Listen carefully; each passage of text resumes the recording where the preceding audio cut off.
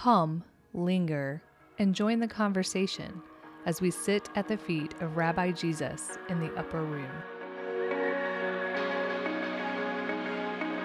In this week's Upper Room Conversation, Brian and Giles begin a conversation about the remnant with a focus on the Old Testament.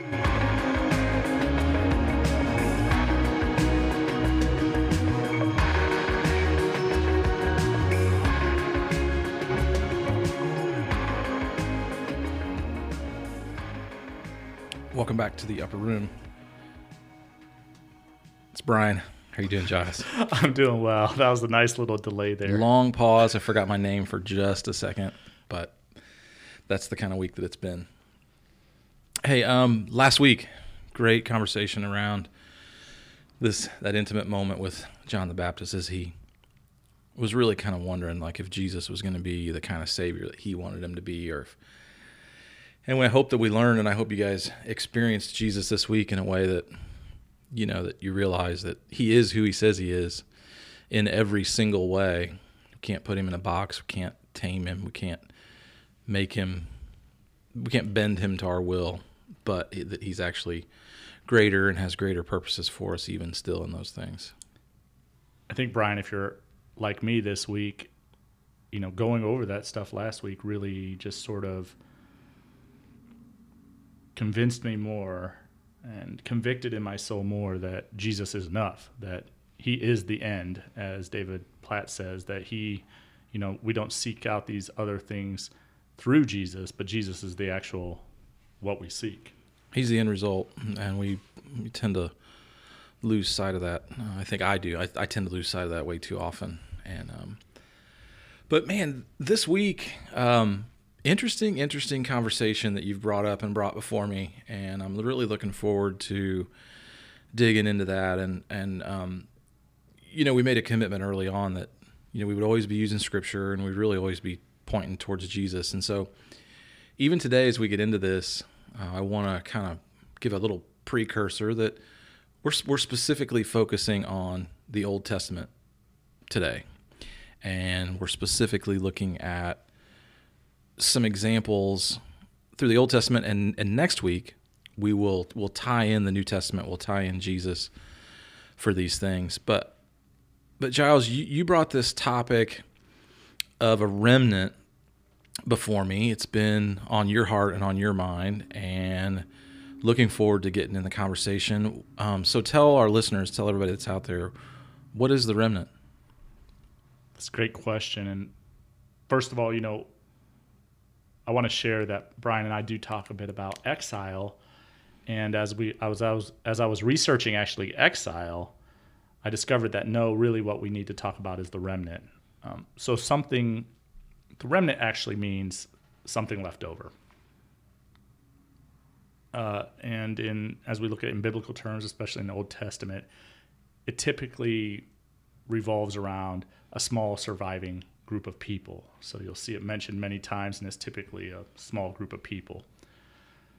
So you'll see a destruction maybe of a people group or of a nation, but God always leaves. He doesn't destroy everyone. The faithful survive, and the wicked are destroyed, and that's the remnant. And I mean, if we look even just at the beginning of Scripture, I'm just going to hit it right there. Noah. Right. The reality is Noah was a remnant, and it was a very small remnant, but God didn't destroy the wicked, didn't destroy the faithful. He destroyed the wicked around him. And so you'll see this progress through the Old Testament. And today, really, we want to talk about what does it mean to be a part of the remnant? What did that look like, and what was it that was different about those individuals maybe than the rest of the population in that time, especially in Israel? So as we get into this, let's talk a little bit about some of the research that you've seen over the past 3 or 4 years coming out from Barna Research Group and others about this idea of young people that are struggling to find a place and to find an identity and to find a group of people that they identify with. Talk about that a little bit, because I definitely want to encourage these young people that God may actually be using that to capitalize and using it and been ready to capitalize on that for his kingdom. So Barna, David Kinnaman, he's one of the researchers for Barna. He wrote a book called Faith for Exiles. And as I said, we had been talking about exiles, but then this remnant thing comes up whenever exiles are spoken about. And that was one of the things that he really sort of pushed in, is that we now live in a place where there are people, even these young people, that are really seeking this deeper understanding of faith. And if they don't get it, or if they don't find it somewhere, that they end up actually sort of walking away from it altogether. But it's not a totally disastrous story. It's just that we need to be making sure that the remnant is being fed these individuals that have said, hey, I'm not really seeing God's truth in this. Can I see God's truth? And then some of the things we talk about today are actually some of the things that when we do our discipling are really sort of hitting on the same topics, because we know that this is actually the people group that we're talking to in a lot of ways. Right. So just, and not all of the things that we're getting ready to talk about they're not warm and fuzzy and roses for everybody. But at the same time, I did want to start out by encouraging, those of you, and I think about those guys that went through discipleship with us just last year. I always have as we speak, I always have their faces in front of me like they're sitting around the table with me, but I want to talk to them for a minute, and anybody like them, that this is an encouragement for you, that sense and that feeling that you have of wanting to belong and wanting to be a part of something and wanting to be something that's worthwhile and it's meaningful, that this is an encouragement that there is a way and there is a path to freedom. Because there's a tremendous amount of freedom that we're going to talk about in some of these stories and some of these examples. I don't think I could have said it any better, because as we get into this, what we will see is there's a very distinct difference between religious people in the culture, and that would be, I would almost say, J. Vernon McGee, what's he say? He's got a pretty harsh word for it. He says pseudo-saints. Pseudo-saints, yeah. Pseudo-saints. There's a very distinct difference between a pseudo-saint and a true follower of Christ, which really the remnant, that's one of the major things leading from the Old Testament into the New Testament, is this faithfulness and this obedience in following God. And that you said so well about that it's a hopeful message, because some of the things that we may have seen or experienced are maybe not truly who God is and what his purpose and plans for our life. We may not have really experienced what those are until we actually turn to him, are part of this remnant, and can see really this deeper, abiding love and relationship with God, which is always something that should bring hope. Yeah. And even before we get into some of the nuts and bolts of it, you brought up the flood. But I love the example even of Israel entering the Promised Land. Did you realize that it's really a remnant of people? It is not the original group of people that left Egypt under slavery and bondage. It's actually their children that got to enter the Promised Land. Everyone in that generation died.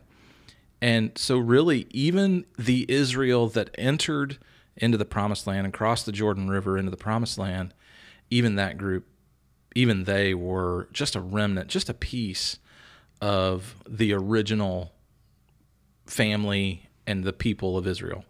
And I'll even nerd out just a bit on that. When they left Israel, some scholars say it could have been up to 4 million Israelites that had been enslaved, and that were so. First of all, could you imagine managing that kind of train of human people, like moving from one place to another? But the amount that arrived in Israel was a portion of that, was a lot smaller portion of that. And so I think that Brian sort of just hit that, like a remnant was actually created during that process. And what I can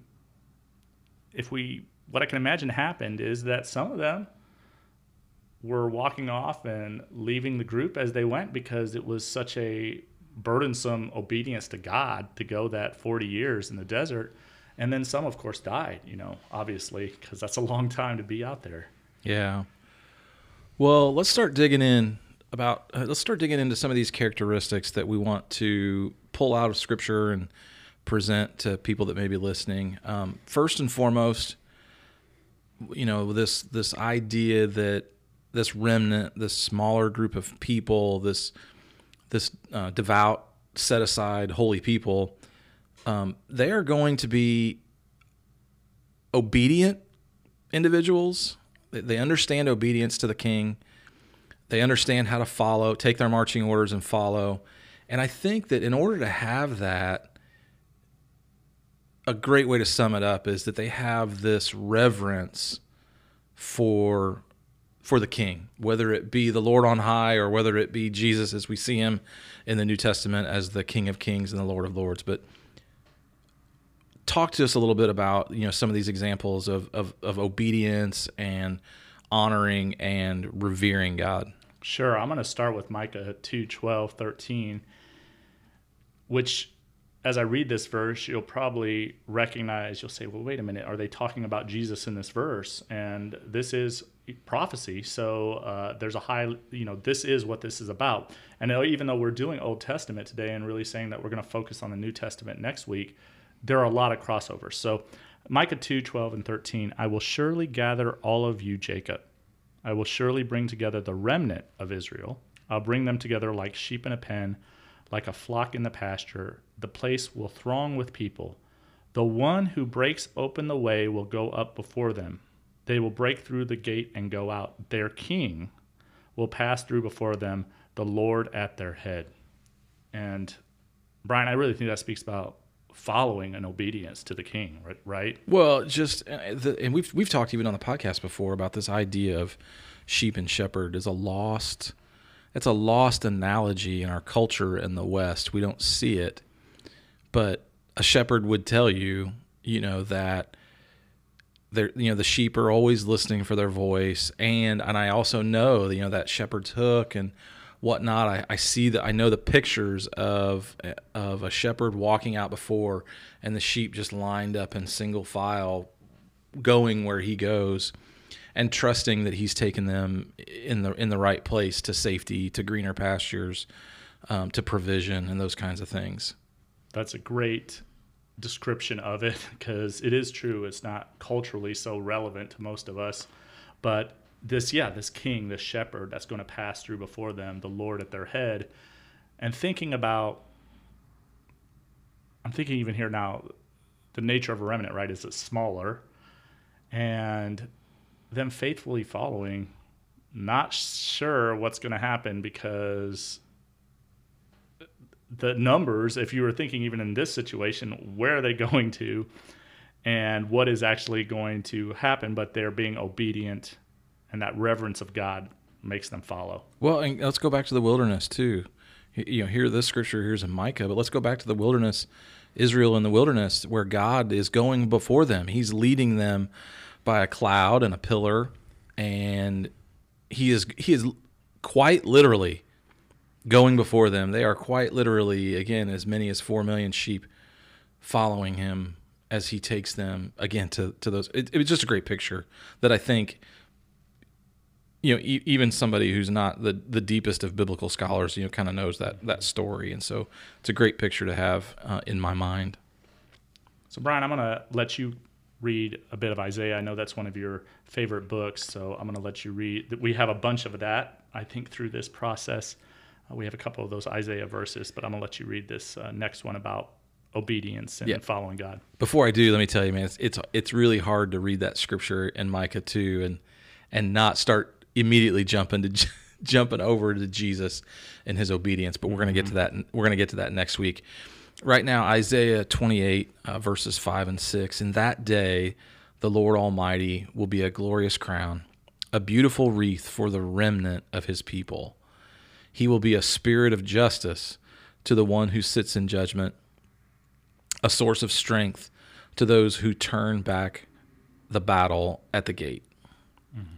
Wow, what a great picture too. That I think as I was reading that, I think of when I think of judgment and I think of the battle. I'm thinking of like police force, military presence, and as we as we chase this down, this idea of obedience and reverence to God, a military force, they're taking their marching orders from somebody, from the top down, and there's got to be a respect and an obedience, or else you have chaos, or else in this case, people are going to get through the gate that aren't supposed to be there. And a callback, this term "turn back," right? If we know this term "turn," which is used so many times in the Bible as repent, right? I mean, and this thing about why do you do it? Because you're being called back to something.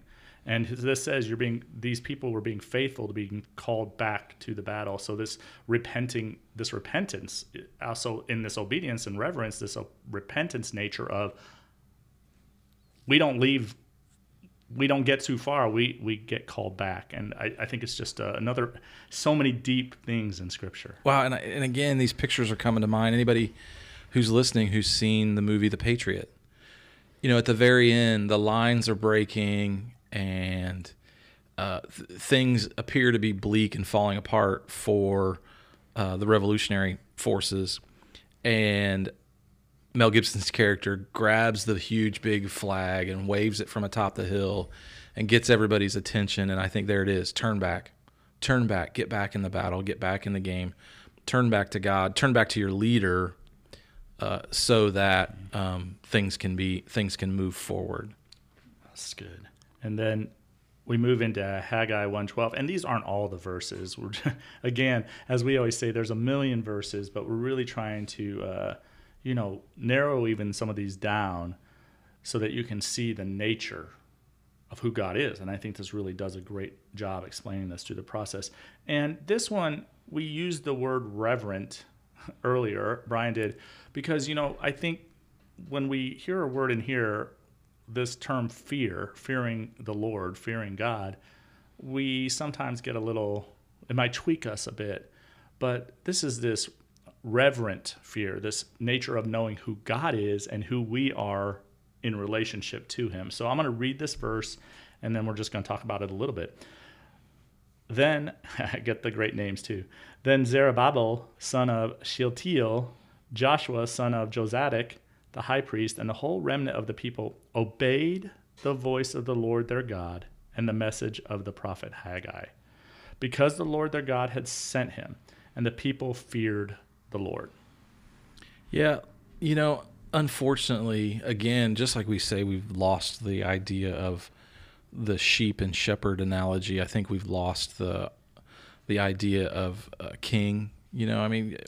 My son's in high school, and he did a paper recently on toxic masculinity. And unfortunately, most of us have probably experienced this, where our dad or grandfather or some male in our life has abused this place of power and caused us to fear in an unhealthy and in a wrong way.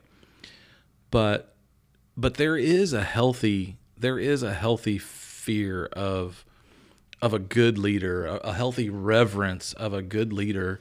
And I think a great story that I always think of is, and I think actually David Platt.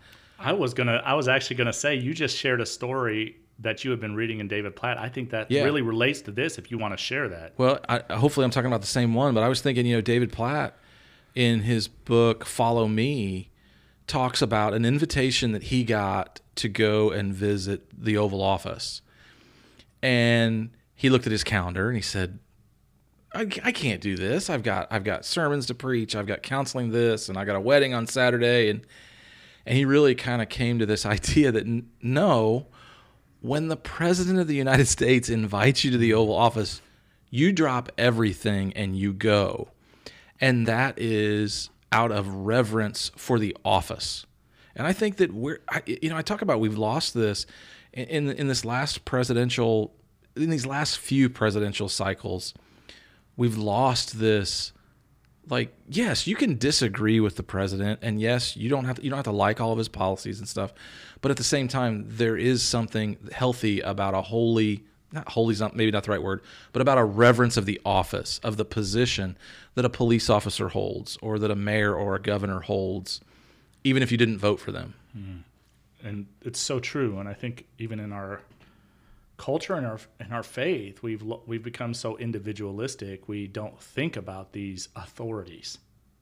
And if we don't have an understanding of an authority in the temporal, how will we possibly have an understanding of this eternal authority, which is so much higher than all those things? And it was that same book, but it was about the cab driver. It was such a good story you shared about, if you slap me. Oh, right. If you slap me, what am I going to do? I'll throw you. And then the cab driver's like, I'll throw you out of the cab. Yeah. And then he says, well, if you slap a police officer, what's he going to do? Well, he's going to arrest me. Well, if you slap the king, what's he going to do? Well, he's going to kill me. And this kind of reality of, not that we have through Jesus, our Savior, who took that wrath, we don't have to worry about that necessarily in the moment.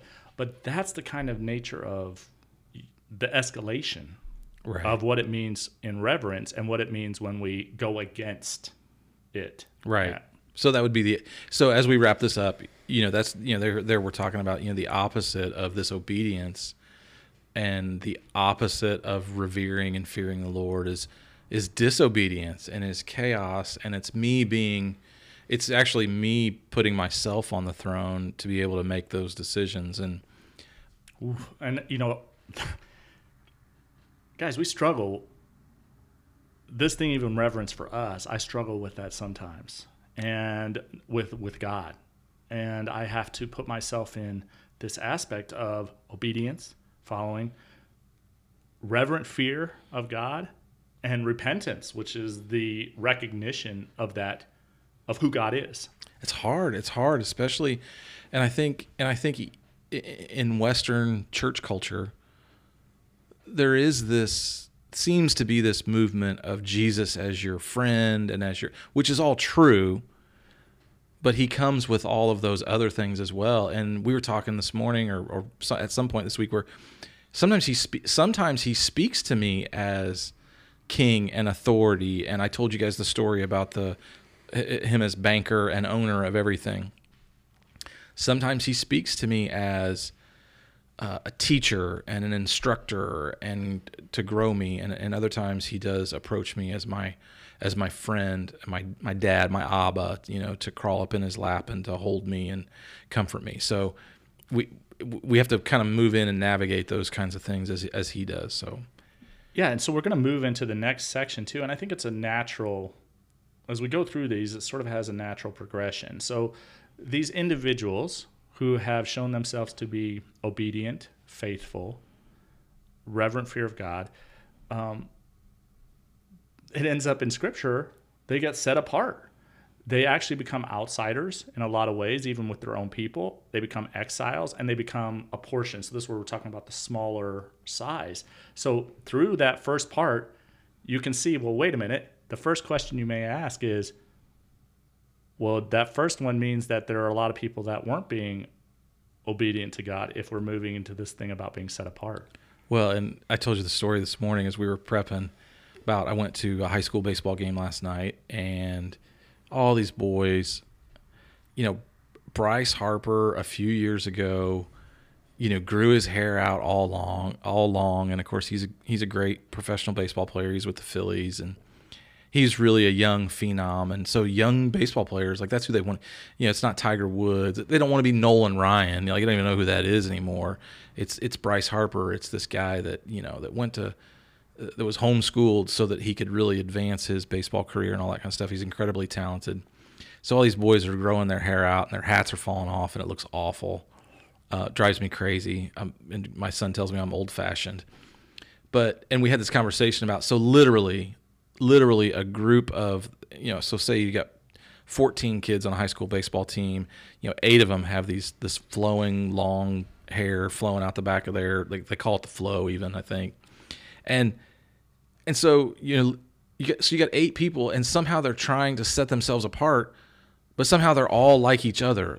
And so it's this idea that, hey, if you want to be different, if you're a young person right now that happens to listen to this and hear it, you want to be different, try following Jesus.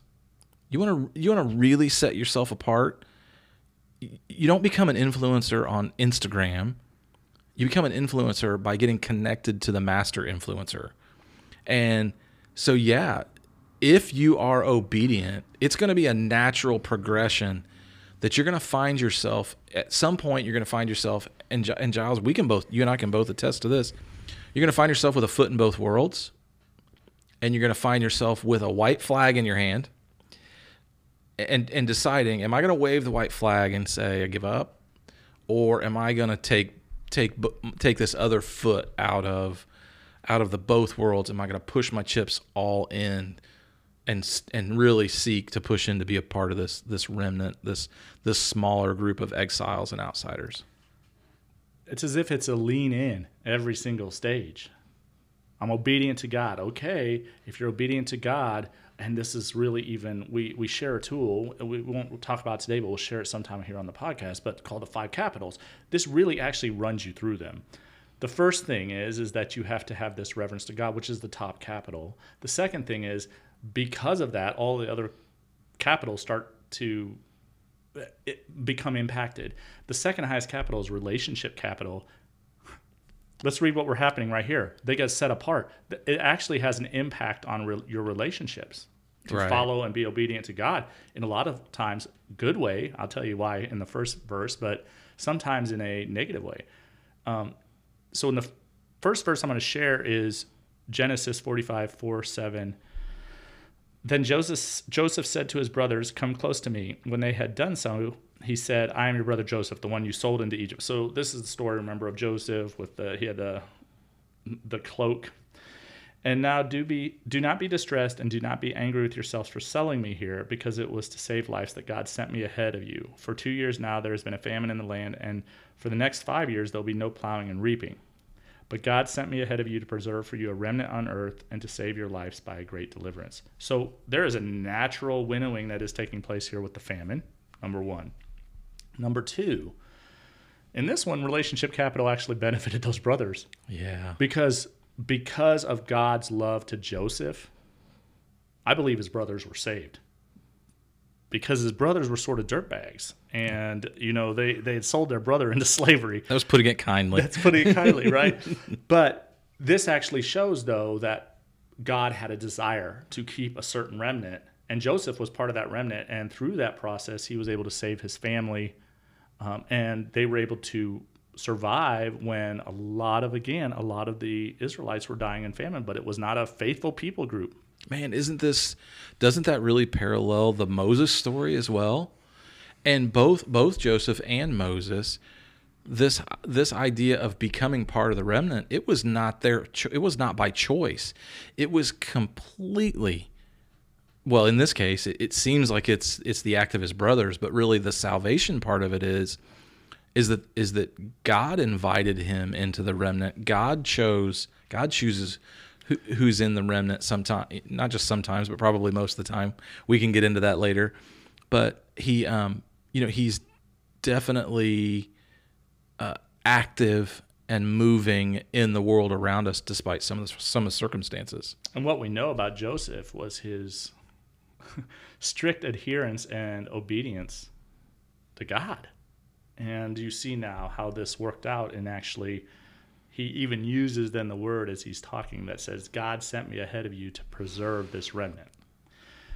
Well, it's just incredible. So let's move into Isaiah 10. I'm going to let you read your Isaiah again. Isaiah 10, verses 20 through 23. "In that day, the remnant of Israel, the survivors of Jacob, will no longer rely on him who struck them down, but will truly rely on the Lord, the Holy One of Israel. A remnant will return. A remnant of Jacob will return to the mighty God. Though your people be like the sand of the sea, Israel, only a remnant will return. Destruction has already been decreed, overwhelming and righteous. The Lord Almighty, will carry out the destruction decreed upon the whole land." So here he is. It's this call, right? I mean, how many times? Well, all the prophets. I mean, the purpose of the prophets was is that the people, Israel, Judah, they were veering away from God. They had a king that was veering away from God, and they weren't hearing from God. So God had, again, just like Moses and Joseph again, God has to intervene. God has to intervene because we're not listening. So he acts on his behalf. But what's so interesting is that over and over and over again, it's not everybody. It's not everybody will hear, not everybody will listen, not everybody will understand. The remnant is just such a natural state of that obedience to God and how that will set you apart. The prophets yourself, you were talking about yourself, their whole message was about being obedient to God. Come back to God. And their whole message of the people that actually were saved was always to the remnant, because the other people were just constantly being disobedient. The whole prophet was sent there for the purpose of trying to bring more people into the remnant, but it was always this active choice going the other way. And here you see destruction had been decreed. Destruction, and here's the thing, it's not like there wasn't enough chances. I think we sometimes read the Old Testament and think for some reason, oh man, God is really harsh, but man, he was merciful, because how many times is destruction for this just blatant disregard for who he is, this slapping in the face of God that constantly his people were doing, that he showed such mercy, and that he even gave them the opportunity over and over again through the prophets and all of these other things to turn back to him. Yet it was always still just this remnant line running through. The invitation is there for everyone. The response is up to us. I mean, that's our part. That's the part that we play in it of, are we searching for him? Are we interested in obedience? I mean, of course, any psychologist out there is going to tell you, you're obedient to something. You're whether it's your addiction to drugs, you're obedient to something. You're slave to something. That's the nature of what we are. And so this fact that true life and provision in the promised land and freedom from Egypt and protection in the fiery furnace is all provided through God. All of these things are provided through him, through this being set apart and obedience to him. I got to tell you, I'm starting to struggle here as I'm starting to look ahead about where we're going, because I'm realizing something. I may be at a point with the first one where it says I'm obedient to God and I'm following God. And I may be at that, and then I come to the next one and says, okay, as Brian was saying, even in our own lives, we've seen that there's been some struggles with some of these things about being set apart and how that's going to be, you're going to look a little different. And, then we're going to move here into now, I think this is a big one, because we talked about this a couple weeks ago, but I think it's really big, because I think it's very possible that you can move through these first two. This one, though, is when things start getting tough, or messages from God start getting hard to hear. Do we want to do those things, as we were sharing a couple weeks ago, of the things that tickle the ear? And do we want to turn to the false prophets? Because it's like, okay, God, I'm set apart, I'm obedient, but obedience is false teaching makes obedience a little easier, because it may be it's not really maybe calling for the true obedience to God. Right. So, that remnant that is obedient, and I would say even too, you get obedience, and then as we talk about being set apart, I mean, I think for a lot of us that there's a cost with that. We assess the cost. The cost may be friendships and relationships and appearance to people, to our peers and so on and so forth. But you're right. This is where the rubber meets the road, because I'm going to weigh that cost. I'm going to weigh that cost of being in exile.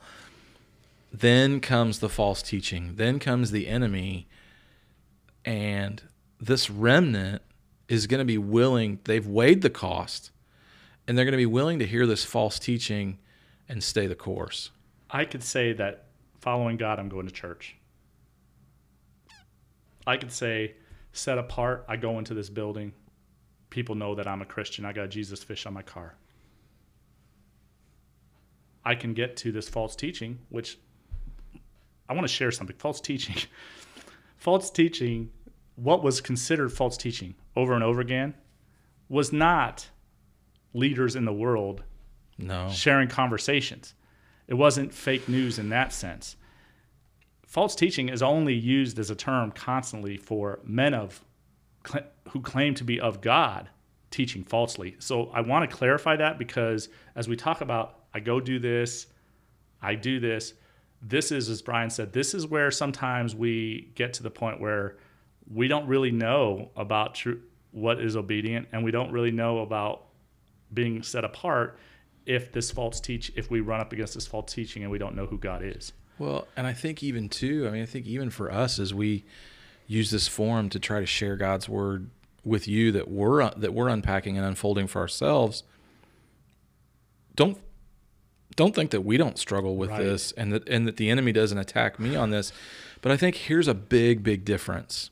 Here's a big difference, that yes, you and I are sitting across from each other and we're having this conversation and we're willing to share it with other people and invite them in. But the truth is this: obedience is up to that person. Like, what is it? What is that small step of obedience that you need to take today? Maybe it's something that I have overcome. Maybe it's something that I don't struggle with. Maybe my ministry is different than yours. But what is that act? And so it's anything that's pointing us away from that relationship with Jesus, really can fall into this category as well. And this other nature of that, right, is you're right. This could be very community based. I could go through and say, hey, this guy ahead of me tells me that I'm being obedient to God. Yep. Hey, I'm hanging out with this group of people, so I've been set apart. But when we get to this false teacher, it's like you have to know the truth. It's on you to be able to expose. It's suddenly on you. It's on because you. It's on you. And so everything from this point on, as we go through this, you're gonna all of you should realize this is where it really does get tough, because it's on us. We can't just be depending. Any of these other things earlier on, you actually could have depended on a person. This false teacher says, only if they're sharing the truth, and it's still dependence on God. Yeah, and I think for us, we've said repeatedly that, we what happens to us now is that we go to those people, whether it's Craig Groeschel or Robert Coleman or Richard Foster, some of the other teachers that we're being taught by. Jay Vernon McGee, I was just thinking of him again in this one, and he's played a big role in actually my development, and he passed away in '88. But as we do that, what we find is that actually it's those people that are confirming what Jesus has already taught us in his word and in our daily activities with him. But yeah, this remnant, not going to be swayed by false teaching. How about Jeremiah chapter 23, verses 1-4? Woe to the shepherds who are destroying and scattering the sheep in my pasture. I think this sounds a lot like some of the things that Jesus said in the Gospels. Therefore, this is what the Lord, the God of Israel, says to the shepherds who tend to my people. So here it is again, what Giles was saying. These are shepherds that are tending to God's people. This is the people of Israel. Because you have scattered my flock and driven them away and have not bestowed care on them, I will bestow punishment on you for the evil that you've done, declares the Lord. I myself will gather the remnant of my flock, those that were, and this is me speaking, this is not a scripture, but those that were unaffected, those that were unwavered and unaffected by your poor leadership. I will gather the remnant of my flock out of the countries where I have driven them, and I will bring them back to their pasture, where they will be fruitful and increase in number. I will place shepherds over them who will tend to them, and they will no longer be afraid or terrified, nor will any be missing, declares the Lord. What a great promise from our God. And this is maybe the ick factor you were talking about when we were talking about this younger generation. Yeah. This is where they suddenly realize they're sort of exiles or a remnant, is they're going and they're hearing things, not just in the churches, but in the world around them, all these things that are claiming to be true. And there's almost like they have a switch, like these people that God would have addressed in this situation, a switch that's saying, something's not right here. Yeah. Something's not right here. You may be being misled. And so we understand. God's saying this is part of the process, but isn't it a wonderful promise that God says, hey, even if right now in this moment you do not have an under shepherd of me speaking truth into your life, I will come and get you. Oh, yeah. And then I will set this person into your life who will do the things and be obedient to me and will be a good under shepherd to me. Well, and stop for a second and just think about this concept of remnant that we're talking about. It doesn't say you're running solo. It is a community. It is a group of people that are hearing the same message, that are moving in the same direction. Possibly, we all have different gifts and abilities and skills and things that we're being called into, but at the same time, it's a common mission and a common group of people that you find and we're so lucky, we're so blessed to be finding them in these small pockets. The temporal message that we sometimes hear in regards to comfort and security, these are the kind of things that may tickle our ears. But let's just ask a couple questions. First of all, what's that got to do with obedience to God? Right. And second of all, what does that have to do with being set apart? If nobody in the culture recognizes anything different, and this is something we've heard, right? Yep. One of the statements we hear a lot, and I may have used it a couple times in this podcast, is I don't want to go to my parents' country club. And the reality is there is something there that they're like, they're just, my parents, they see their parents. And whether, I don't think it's always necessarily true. And actually, I think it's probably a lot of times not true. But they see this thing where it's like, I don't see any difference between your life and these non-believers or these other people over here. And so there's a struggle. And so this is what we're talking about. There's something that they're seeing about, like, how is a believer supposed to be different? And I think it leads into our next point, which says the remnant will not conform to the world, which you can see leads immediately after you hear this teaching. You realize, no, that's not God's truth. God comes and rescues you. And then it's like, oh, but you ask different things than the world asks. There's a different choice out there. And there are so many things that are going on that,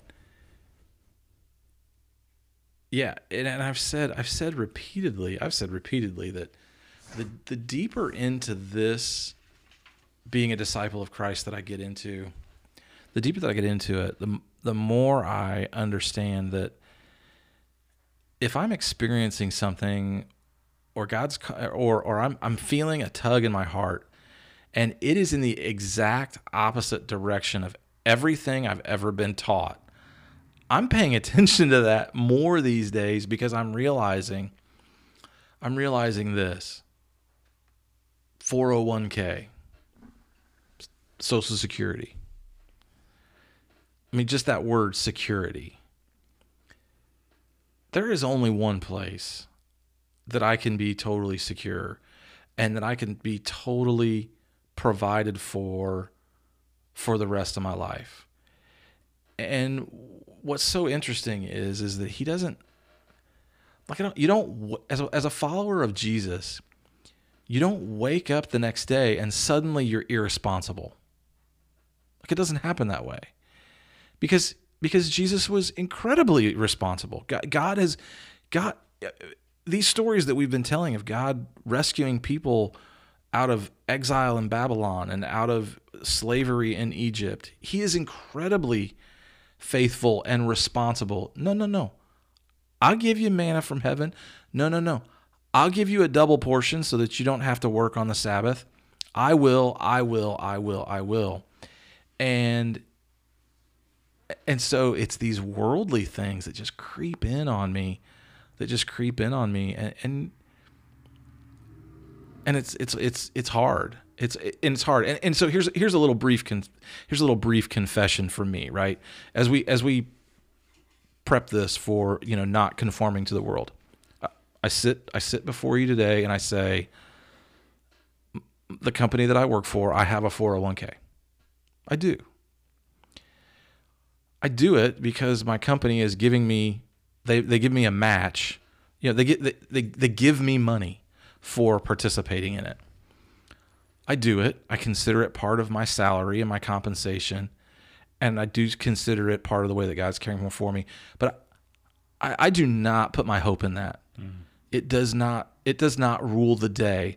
I am not stressing about putting more in. I would not be concerned with taking it out and paying the penalties if God was telling me to do that. I do it because it's there and it's available. But there is not a single part of me that thinks that just because I'm doing that when I turn 61 or 65, that there's going to be a penny of that hasn't been eaten up by losses in the market or market crash or some other calamity or whatnot. And so guys, I do struggle with this. I struggle with this concept of that there are areas in which, I do participate in those things. But I think that if you know me, you'll find I don't talk about it. I can engage in a conversation with someone about the market if I need to meet them where they're at and talk about it. But in general, you may participate in some of these things because it's wise, and God created wisdom, and He is the source of our wisdom. But that doesn't mean that my hope is there, and that doesn't mean that that's like my entire focus is to retire with 7 figures in my 401k. I don't plan on ever retiring. I will no longer work with Anthem, but I don't plan on ever retiring. And so I'm preaching to the choir. I know Giles has No, made... I actually want to first of all, I want to thank you for sharing that, because it's a very real struggle. And I want to be honest myself, guys, when we get into this, we're talking now at this level. First of all, you're not going to hear this very often. No. I'm just going to be honest. And I'm talking in Christian circles. You're not going to be hearing this very often. But what we're trying to do is because it's such radical knowledge of who God is, and because we've been attempting to, even in our terrible way that we're at it, and believe me, guys, it causes stress. We've been attempting to trust more and lean more into God in this thing about this cross-cultural, this non-conforming mindset of the world around us, which is bearing down upon all of us, me, Brian, all of us, I'm sure, in such a pressure cooker of, well, these are the things you're supposed to be concerned about. And then we go maybe even on a Sunday, or we hear a message maybe that preaches the same thing. No, you should do this. This is about you getting these things or doing these things. And a lot of times we even hear it as being a faithful steward. Give 10, save 10, live on the rest. Right. And what we're trying to say, though, is that what God tells us to seek? Or does what we read now here in Amos 5:4-6, does this maybe sound a little bit outside of what we may consider normal, but it is what God says? And it's this, and I'm going to do some translation here. Brian and I are going to do some translation maybe in some common terms, because we're going to be using some names here as we go through this, but we're going to replace it maybe with things that you guys understand. This is what the Lord says to Israel. Seek me and live. Do not seek Bethel. So how about I say, do not seek Hollywood. Yep. Do not go to Gilgal. Do not go to get your MBA. Do not journey to Beersheba. Don't go to Disneyland. All right? And then it says, for Gilgal will surely go into exile, and Bethel will be reduced to nothing. Seek the Lord and live, or he will sweep through the tribes of Joseph like a fire. It will devour them, and Bethel will have no one to quench it. I know. Man, as you were saying that, I was thinking, I love the Hollywood analogy. Perfect, great. But what about, even in my story, but what about the New York Stock Exchange? Exactly. This, and even the attack on the Twin Towers was a direct attack at the wealth and the image and the idolatry of money in our country. And so, Vegas, we were down on Bourbon Street, we in our tour of New Orleans a week ago. It was during the day, mind you. There was nothing open. It was like 10 o'clock in the morning. Oh, believe me, Amy was worried. Yeah, she was she really was. concerned she was going to see something. Yeah. But we did tour the French Quarter stuff. But anyway, you get the point, right? What a great picture. Hollywood, New York Stock Exchange, the things of this world. Social media. Social media. What a great idea coming into your head there. That's fantastic. Why are you going to this place to seek the approval of other people? Seek me and live. Not and be devoured. Or be devoured. And and of course, we're hearing and we know the hurt and the harm, that those things are causing in this younger generation. So how about Micah 5:7? About this remnant not conforming to the world. The remnant of Jacob will be in the midst of many peoples, like dew from the Lord, like showers on the grass, which do not wait for anyone or depend on man. The remnant is going to be in the midst of all kinds of people, like showers on the grass, which do not wait for anyone or depend on man. Like, so this remnant... Depend on 401k, right? Right. Replace that with what you depend on. Right. If somebody's going to give me money, I'm not going to turn it away. You're not going to turn it away, right? But it boils down to dependence. Those are great verses, and they are tough, guys. As we said, these are tough. As we get down, now we're going to get into one that I don't even know what. The next one's fun, and we're coming up on the end here, and we're just going to leave you with this one. But we would be remiss if we didn't at least mention it, and I think even I think I'm going to just be honest, right, Brian? If you progress in your faith this way, this last one it's a natural. It's not something you need to seek. It's actually a natural progression. It's a consequence. It's a consequence and, of doing this. We misuse the word consequence oftentimes. As you're being raised, we talk about it always being a negative, and in this case, it's just a consequence. It's just a natural progression of events. If you stand your ground, and if you choose to be a part of this remnant that is seeking and depending on the Lord. And Brian said it earlier, and I just want all of you to just be thinking about this next week, because when we get into the New Testament, you're going to see. But let's talk about where we've come so far. Yeah. Is this not who Christ is? Did he not be obedient to God all the way to the cross? Right? Was he not set apart from others, and pay the consequences of it? He certainly was not swayed by false teaching, because he says, what? I am the truth. Mm-hmm. He certainly, we know, did not conform to the world, which constantly was putting him into dangerous conversations. And we'll go over this all next week, but you guys can see that God already was showing that this Savior of the remnant, who that was going to be, and we see that lived out in Jesus Christ. Yeah, but we can't have that conversation, and we're here just on the heels of Easter 2021, and we can't have that conversation about that. Here's the deal. Let me ask a question. And of course, you guys aren't here to answer this live. I think I know enough of you. But, we know of young people that are spending Thursday, Friday, Saturday night in the bars, hooking up with different people, recreational use of drugs, addicted to social media, alone. Depressed, don't have an identity, don't understand their future, don't feel like they're being led. So let me ask a question. You're already suffering. Mm-hmm. Why not suffer for something that actually brings life on the backside?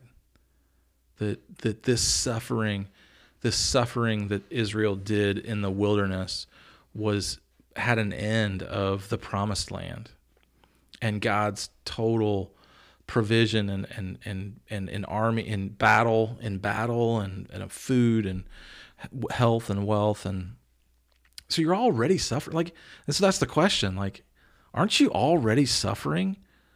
So why not choose this other path that's out there?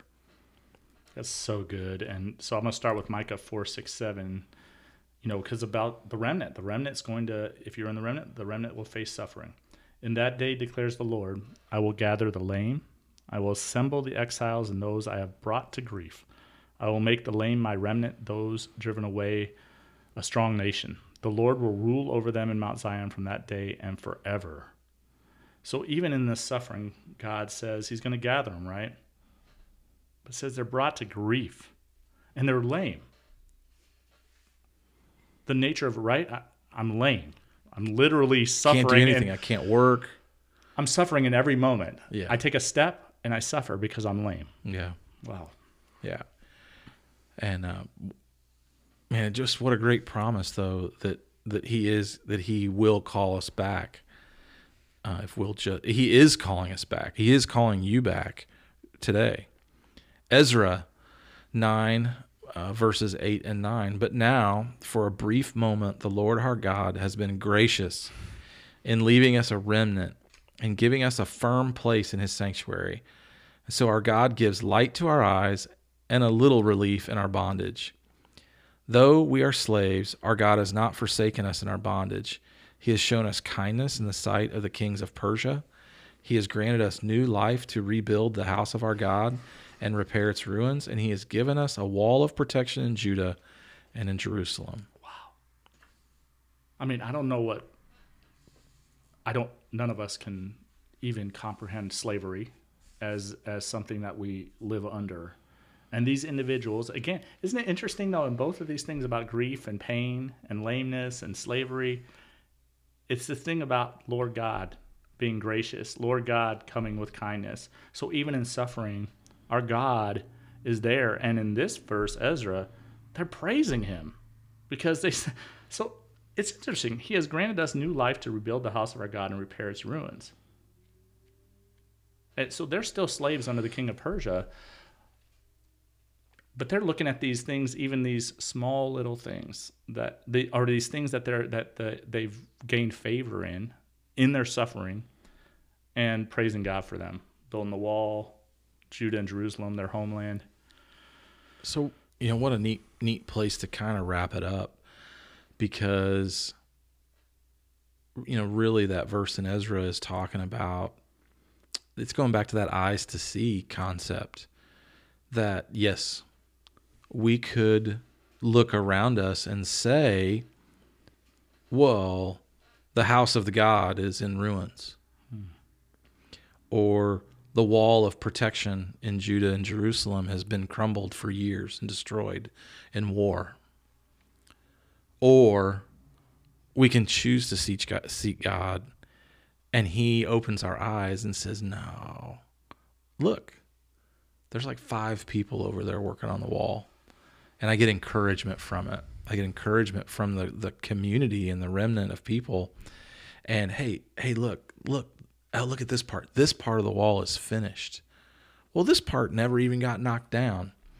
And how he's constantly revealing that in himself and in the person of Jesus to us daily, if we would just seek him and seek the movement of his Spirit. I'm going to finish up here with, I think, a beautiful visual, I think, which we will then lead in next week as we talk about the New Testament and the remnant there. But all of this leading to how did they persevere? How did the remnant persevere? As we walk through all of these things and we see all the things that the remnant faced and the struggle and the hating of other people towards them and all of these things, what made them persevere? And then I think of this beautiful image of Jesus opening that scroll in Isaiah and think about all the things he's saying. Mm-hmm. It's all related to the remnant. Yeah. I've come to set the captives free, the slaves. I've come to heal the lame. Yeah. All of these things that the remnant faced, Jesus came and said, I came to fulfill those things. And then we'll explain, Jesus has come the one time, but we wait on a Savior to come again. And so as a remnant, that's what we'll talk about next week. But it's a beautiful thing to see how this all led to that point when that scroll was open and Jesus gave his purpose. Yeah. So if you guys are, listening to this and tuning in, first of all, we appreciate it. And I think we would do it even if you weren't, because we get so much out of it, and it's become a time for Giles and I to sit across each other and reconnect each week. But at the same time, the encouragement is always get in the Word, read what it says, search for Jesus, ask him to reveal himself, and he will. He's faithful, and he will, and he'll do it. And ask him. What a great prayer to pray this week. Can I be in your remnant? Can I be in that? And he just sits there waiting. He's waiting for people to ask that question.